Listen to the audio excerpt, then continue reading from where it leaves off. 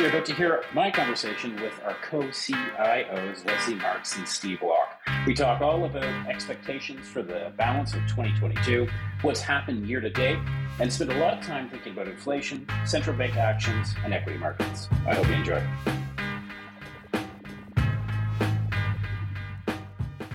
This podcast is for informational purposes only. Information relating to investment approaches or individual investments should not be construed as advice or endorsement. Listeners should seek professional advice for their situation.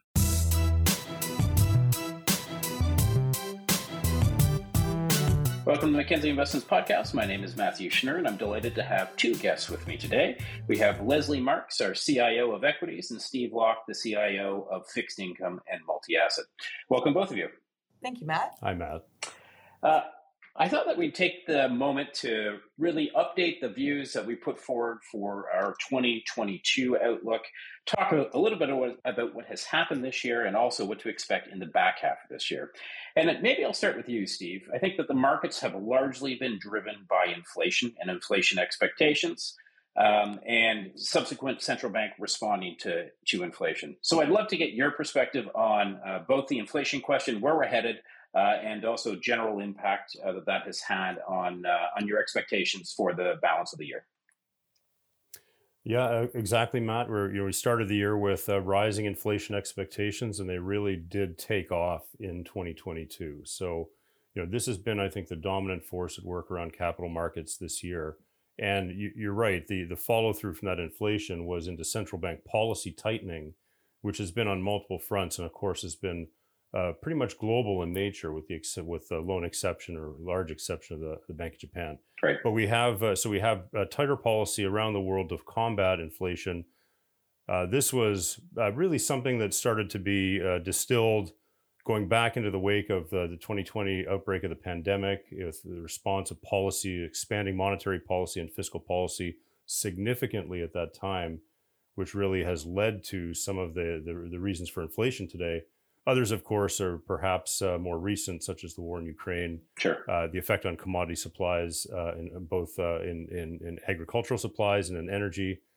These things are having a protracted impact in the more recent period. All in all, what this means is that this tighter policy has been moving extremely quickly through the markets, and this means that we've had a rapid tightening of financial conditions. Notwithstanding that, inflation is really still cresting at quite a high level, and the highest level we've seen in multiple decades. So the outlook here would be that inflation is going to come down, but it's been more gradual than most of us were hoping to see and expecting to see this year. The crest is coming later in the year, and we expect to see it come down. Last thing I'll say, of course, we had a Bank of Canada meeting just this week. They raised the policy rate 100 basis points, which is first time they've done that in several decades, a couple of decades. So we're really looking at a much more aggressive central bank posture because inflation isn't coming down quickly. Bank of Canada effectively said that by suggesting that inflation is going to remain in the mid to high single digits by the end of this year. So a little lower than it is today. It's been around 8% over the last few months, but likely coming down gradually, and then a little bit more rapidly in 2023 and into 2024, we'll get back to the 2% inflation target. So if we believe the Bank of Canada, we've got some significant work to do to bring inflation down here, and the policy rate moving up quickly is going to force that to happen. That's great, Steve. And I'll come back to you on what you expected of the Bank of Canada and the Fed and other central banks throughout the conversation. But I want to turn it over to Lesley to talk a little bit about the equity market. We've seen reasonably steep declines, I will say. Nothing completely catastrophic, but certainly a healthy haircut from where we started the year on equity markets all over the geography. Much of the commentary that I hear has attributed this to the rise of central bank and overnight interest rates and the increase in discount rates and subsequent compression of earnings multiples. I'm curious more on the earnings side of things. We've seen earnings hang in relatively well. What's your expectations for the back half of 2022? Well, Matt, you're absolutely right that all of the decline that we've seen in equity markets thus far has really been valuation or a contraction in multiples. And we really have yet to see a meaningful decline in expectations for earnings, despite a significant shift in the backdrop that will impact earnings. And as Steve mentioned, we've seen overall a decline in financial conditions with higher interest rates and lower year-over-year fiscal support. Recession fears are also starting to impact consumer confidence. And in some sectors, we're starting to see announcements of layoffs. And of course, margins are impacted by higher costs for materials and labor.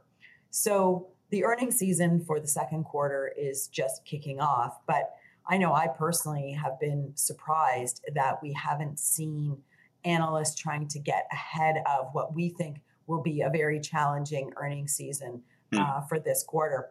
This morning, I would say we officially kicked off Q2 earnings season with JP Morgan and Morgan Stanley. And in both cases, earnings were disappointing, both missing on expectations and in their commentary, starting to acknowledge the softening that I mentioned because of all the factors that are at play for corporations.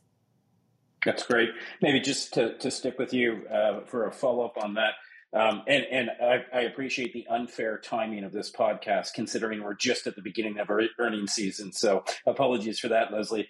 But you did reference consumer confidence. One thing that has been surprising to myself, someone who's never experienced meaningful inflation through my career, is just the impact of inflation on consumer confidence. I've seen that it's at a 40-year low. That's worse than the great financial crisis, despite the fact that we have a fairly robust employment picture. People are getting increases in wages. What impact do you expect consumer confidence in and of itself to have in the back half of this year? And does it become a bit of a self-fulfilling prophecy? Well, I think it is a self-fulfilling prophecy, but when you think about the commentary from the Bank of Canada, it's actually what they're really targeting. What they're saying is the Canadian economy is overheated. Right. Demand is too high for where we are at with supply. And so drastic measures need to be taken to impact demand. So it is, unfortunately, what we need to see in order to get demand under control as the first step to impact inflation. You know, a lot of people are focused on the unemployment numbers or the jobs numbers, which both continue to be strong. And yes, that is a bit of a silver lining for the economy. As long as people are working, they can continue to spend. But unemployment is a lagging indicator. So, you know, it takes a while to see the impact of tighter financial conditions come through the economy in jobs numbers. Consumer confidence, on the other hand, is much more of a leading indicator. So very important metric that you asked about. That's great. Steve, maybe I'll come back to you to talk a little bit in more detail on central banks and your expectation for interest rates. Clearly, Bank of Canada coming out and raising the Fed did the 75 basis point hike most recently. I think it's pricing in between 75 and 100 basis points now for its next meeting. What's your expectation on how high rates need to go to actually tame this inflation? Well, just touching on what Lesley said, Matt, you know, there's a number of components to inflation here, and certainly some of it is demand led. So there's been a resurgent economy that we've all experienced in the last couple of years, and this included for a period of time some wage gains starting to accrue to households and greater spending power after having a rough 2020 through the beginning of the pandemic. Things really resurged in 2021. So we think about then monetary policy now is trying to counteract several forces hitting that are pushing up on inflation and actually causing a deterioration for many households in their real spending power. So we think about, notwithstanding some really decent wage gains over the last 12 to 18 months for some households, inflation has taken all of that away and then some. So the Bank of Canada is focused on trying to contain that inflation. As Lesley points out, they can do it through pushing back on aggregate demand, which should then reduce the upward price pressure. How much do they have to do then is your question. And I think that the answer is going to be really rooted in what we've seen over the last couple of decades, which is that each and every cycle we've had, the Bank of Canada, the US Fed, other developed market central banks have had to do a little bit less than they thought to contain inflation trends or overheating of growth in their economies in some way. And that is because there's a fairly high level of interest rate risk that the economy experiences when they go into a hiking cycle. So here we are very quickly into a hiking cycle this year from the Fed, the Bank of Canada, ECB starting down that path as well. I think this is going to lead certainly to a greater policy rate as we go through the rest of this year, as the Bank of Canada signaled this week. They continue to be hawkish. They're also engaging in quantitative tightening, which is another form of monetary policy tightening, reducing the size of the balance sheet. Remember, they bought a lot of bonds during the COVID period. The Fed has also bought a lot of bonds over several points in the last 10 years coming out of the global financial crisis. And those balance sheets are going to be reduced. So this is additional pressure, financial tightening pressure, that will likely lead to a suppression of that aggregate demand fairly quickly. And Lesley mentioned consumer sentiment being a key component of what drives GDP growth, leading, in other words, through consumption of goods and services. Business sentiment has also been eroding very quickly here through the middle of the year. We're seeing this in the CEO and CFO surveys that are being done. Generally, they're done on a monthly basis. We're seeing this in confidence around lending is starting to erode a little bit. And I think we're going to see this in a little bit of greater reserves in the financial system for bad debt experience starting to grow over Q3 and Q4. So all in all, this set of conditions means probably that as things are tightening rapidly, the Fed and the Bank of Canada will have to do a little bit less. So currently, the market is pricing in about 200 basis points of additional rate hikes by the Bank of Canada and the US Fed before the end of this year. So over the next few meetings.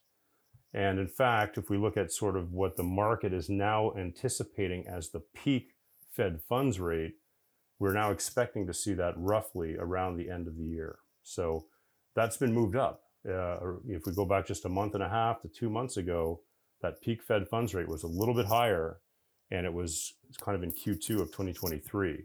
So this is, I think, what the market's now grappling with is how quickly what's already been done, 200 more basis points to go being priced in already, and rapid financial and market tightening, liquidity tightening.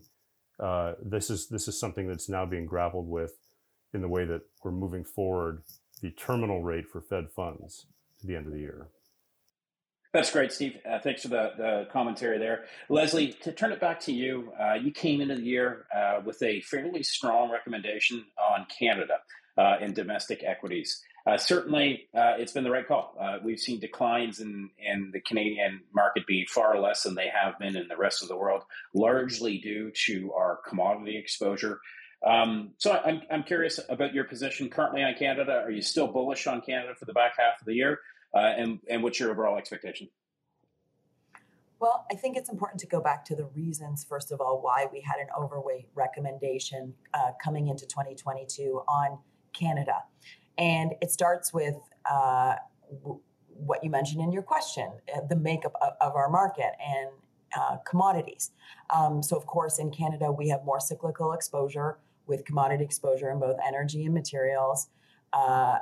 We also have more financials exposure, also considered cyclical sectors, and less exposure to higher growth, high valued technology and consumer discretionary sectors. So we felt that, and this was even before Russia invaded Ukraine, that the setup over the last 10 years, where there had really been a lack of capital spending in the resource sector, would set things up nicely for a fundamental rebound in commodity prices. And that is exactly what played out. In fact, people may not know this, but oil prices were already up year over year on an average basis, almost 30% even before February 24th when Russia invaded Ukraine. So we were, fundamentally, we felt that things were set up for higher commodity prices, and also knowing that inflation would be a factor. So we certainly did not anticipate it to the extent that it's played out, but we felt that that would provide tailwind for interest rates, and that would be good for financials, particularly Canadian banks, in a rising interest rate environment. So let's fast forward now. We're in the middle of the year. All of that has played out. But as I mentioned, I think we didn't anticipate the extent to which inflation would become a problem. And then obviously the reaction in turn by central bankers to tame inflation, which has now created a very different set of facts, namely higher inflation, a very aggressive central bank positioning, and basically orchestrating a slowdown. And so that really changes the outlook for commodities. It also has caused interest rates to move at a much quicker pace than we anticipated, which changes the outlook for financials. But having said all of that, we still think that Canada represents the most attractive relative market when compared with other developed world markets and emerging markets for a couple of reasons. And really that's anchored in fundamentals. So despite the fact that energy prices and most commodities actually have sold off, in most cases, energy in particular, they're still higher than last year. And we still have very significant and strong cash flows and earnings coming from our companies, which are supporting the valuations of stocks. And when I say supporting, the S&P TSX in aggregate is trading at 11 times this year's earnings. So yes, is there potential for earnings to be lower from here? Yes, but 11 times gives you a very significant cushion. And the dividend yield, which was another part of our thesis, is I think it was about 2.5% at the end of last year when we were first becoming more positive on Canada, is now over 3%. I think it's about 3.2% today. So you have a fairly stable market with strong earnings momentum, a nice dividend yield, and as I said, in the sectors that are actually showing pretty strong earnings, which in the case of markets like the S&P 500, where you have a lot of high growth companies, they're the ones experiencing the greatest headwinds right now. Perfect. During the response, you referenced emerging markets and Canada being the best relative trade. Might be the cleanest dirty shirt, another way to look at it. But I'd like to just focus on emerging markets. If I had to paint a picture for a bad environment for emerging markets, I might pick high commodity prices, high food prices, particularly for those emerging markets that don't export energy. And you throw into that a stronger U.S. dollar over the year. What's your view on emerging markets? Has most of the pain been felt there? What's the overall outlook on the equity side? Well, I think you hit on the key points. Those are very significant headwinds: energy insecurity, high food prices, very strong U.S. dollar, which appears to be relentlessly rising. So yes, significant headwinds. I think it's hard to get excited about emerging markets. The only thing I would caution with on emerging markets is we can't always group all emerging markets together in one bucket. And so I think it's important to look at China independently. China has some significant unique attributes related to its unique focus on their zero COVID policy. We've lived through pretty significant shutdowns in China in major metropolitan centers such as Shanghai and Beijing, which have impacted the global supply chain, but also the domestic economy. They are in a much I would say policymakers in China are focused much more on easy monetary and fiscal policy, which is in contrast to the rest of the world. And so at least that's a market where they have a tailwind in the face of many headwinds that we don't see here in North America. So China could be a bit of an anomaly in emerging markets. They have also had the ability to buy cheaper energy from Russia. So, again, a bit of a unique situation in the emerging markets arena. Perfect. Just to follow up on China, they've restated that they are going to hit their target of 5.5 GDP growth. I think the market is intensely skeptical that they're able to do that. But what is your specific expectation to China? Do you think that is a reasonable place for capital for the back half of the year? I think that China, very unpredictable, but given, as I said, the fact that you've got this commitment to growth, this commitment to supporting the economy through fiscal and monetary means, which we don't see in the rest of the world, I think China could be a relative outperformer. But it's sort of what you said, about Canada, where when everything's not behaving well, what does that actually mean? Does that mean it goes down less than everything else? I think it's possible. But admittedly, I don't have high conviction in that call to say it's probable. And mostly that rests on the fact that, what you said, that I think we're all pretty skeptical about reaching 5.5% growth when, we are globally going through another COVID surge here. And it's likely that will also impact China, and we could see another major COVID policy move here. So I'm always a little bit on the edge of my seat when it comes to the outlook for China and making a prediction because of the steadfast commitment to zero COVID. Great. Thanks for that, Lesley. Steve, maybe I'll turn back to you for just an overriding question for a lot of the topics that we've been talking about. So central banks clearly tightening rates and in order to fight inflation. I guess my basic question is, do you think that they'll be successful in actually being able to tame inflation? I mean, certainly expectations of inflation have been continuing to go up. The market has missed where they think the peak has been several times.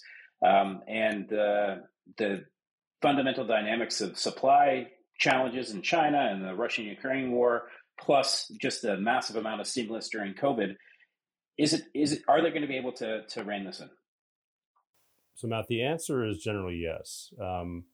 The issues that we've talked about here are there's some things that the Bank of Canada and other central bank policymakers can affect, and that is through the demand side. But there's some things they can't affect, such as the supply of commodities or global event risk, such as we're seeing in Ukraine. So we have to temper our enthusiasm for the idea that they're getting ahead of the inflation curve here with these rapid rate hikes. One of the things, though, that we can, I think, expect here is that global growth will slow from these policy actions by the central banks, and this will push back against aggregate demand globally. It will also cause greater volatility in some areas of the market. I think what we're going to see in the next 6 to 12 months is some increased pressure on the credit side. So where we've had many companies and households able to borrow at very low rates for a few years, that financial tightening that we talked about is going to play out. And we're starting to see that now. When you look at consumer lending baskets, the cost of obtaining credit in things like car loans, for example, has increased significantly. For many governments who borrowed significantly, including just in the post-pandemic period, global debt went up by about 50 trillion during that period. So that's one of the most rapid increases in a short period of time that we've seen in decades. So the cost of servicing that debt now is beginning to rise. The good news for us in the very near term is that there's not a lot of refinancing in front of the market today. So as these yields and rates are rising from the policy rate actions of central banks, there isn't an immediate spillover into default risks. Now, there could be defaults. Defaults are likely to rise a little bit in credit. And I think that when we think about how this impacts economies, typically this means we're slowing down, global growth will slow, this will push down on aggregate demand, and some of the price pressures will alleviate. So this has started to play out in some areas of the goods market where inventories have been rising. Right. Services, we've seen significant price increases this year. We're likely to see some of that level off as this financial tightening really takes hold. So the answer to your question is, the recession odds have gone up for sure. And ultimately, usually when we're getting a recession, we're going to have that aggregate demand slowdown that we need to contain prices. That's great. And maybe I'll hit that question more directly, which is all about the recession. So what is the likelihood, and maybe we can get both of your comments on it. We'll start with Steve, that we will see a recession in the next 12 months. And what indicators are you closely paying attention to see if we're in fact going down that path? Well, I think the odds have gone up to at least 50-50 that we'll see a recession in the next 12 months. In fact, they may be a little bit higher than 50% now. And this is, when we're talking about a recession, we have to, of course, think about individual economies here. So we'll focus on the US, where we've seen growth slowing significantly. Canada, thanks to our commodity basket, may have a little bit, a little bit more room there, but in general, we're in the same trend. So I think that those are the places to focus here over the next 6 months. We're thinking about what is happening in the real economy with credit creation, what is happening with the cost of obtaining credit, that financial tightening, how impactful is that on households and businesses? I think that's contributing immediately and currently to a slowing profile of growth. So things that I'm looking at, though, to continue to evaluate the effect would be things that we're seeing, for example, in the consumer lending area. Are we seeing rising delinquencies, rising defaults in those areas over the next 6 months? Those are certainly going to be, I think, very influential around behavior of households. What they've been used to for the past few years is not what they're going to experience over the next 6 to 12 months. So that's one key area of focus for me. Excellent. Lesley, you have the unenviable task of following Steve, who's taken all the easy pick for the recession talk. But I'd love to hear your thoughts, if they differ, and what you'll be looking for as well.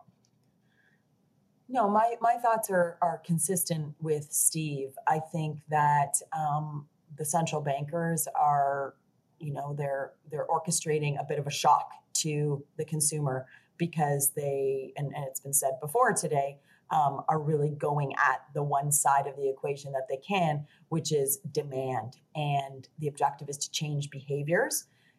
And this will work. I think we can be confident, based on what we've seen in history, that higher interest rates, tightening financial conditions will cause an impact on the consumer, on businesses, and that will lead to a recession, most likely.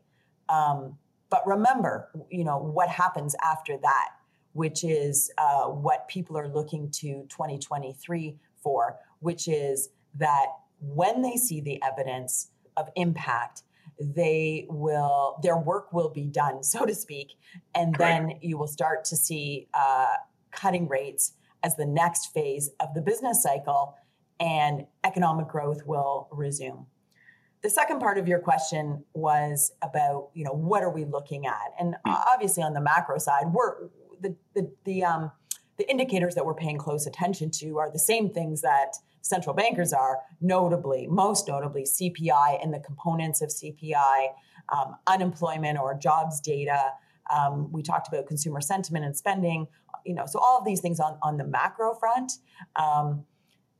When I look at on the equity side, because I think the follow on to your question is, and what does that mean for equities? Sure. And so I'm putting words in your mouth, but I think the reality is I still go back to the fundamentals, sentiment, earnings, and I think about the earnings side. We talked about Q2 being the start of revisions downwards for earnings and earnings expectations.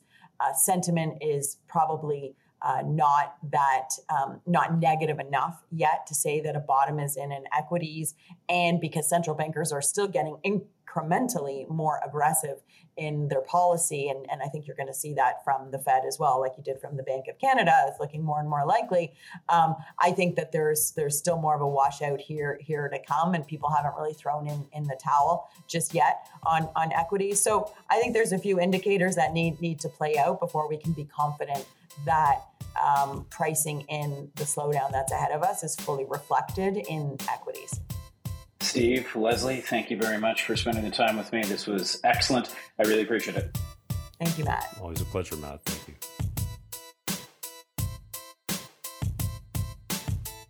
The content of this podcast, including facts, views, opinions, and recommendations, is not to be used or construed as investment advice and is not an offer or an invitation to buy or sell any security. The content of this podcast should not be relied upon for any purposes, and Mackenzie Financial Corporation is not responsible for any reliance upon it. This podcast includes forward-looking information that reflects our current expectations or forecasts of future events. Forward-looking information is subject to risks, uncertainties, and assumptions that could cause actual results to differ materially from those expressed herein. Our views are subject to change based on market conditions. Commissions, trailing commissions, management fees, and expenses may be associated with mutual fund investments. Please read the fund facts and prospectus before investing. The indicated rates of returns are historical annual compounded total returns, including changes to unit values and reinvestment of all dividends or distributions, and does not take into account sales, redemptions, distribution, or optional charges or income taxes payable by any security holder that would have reduced returns.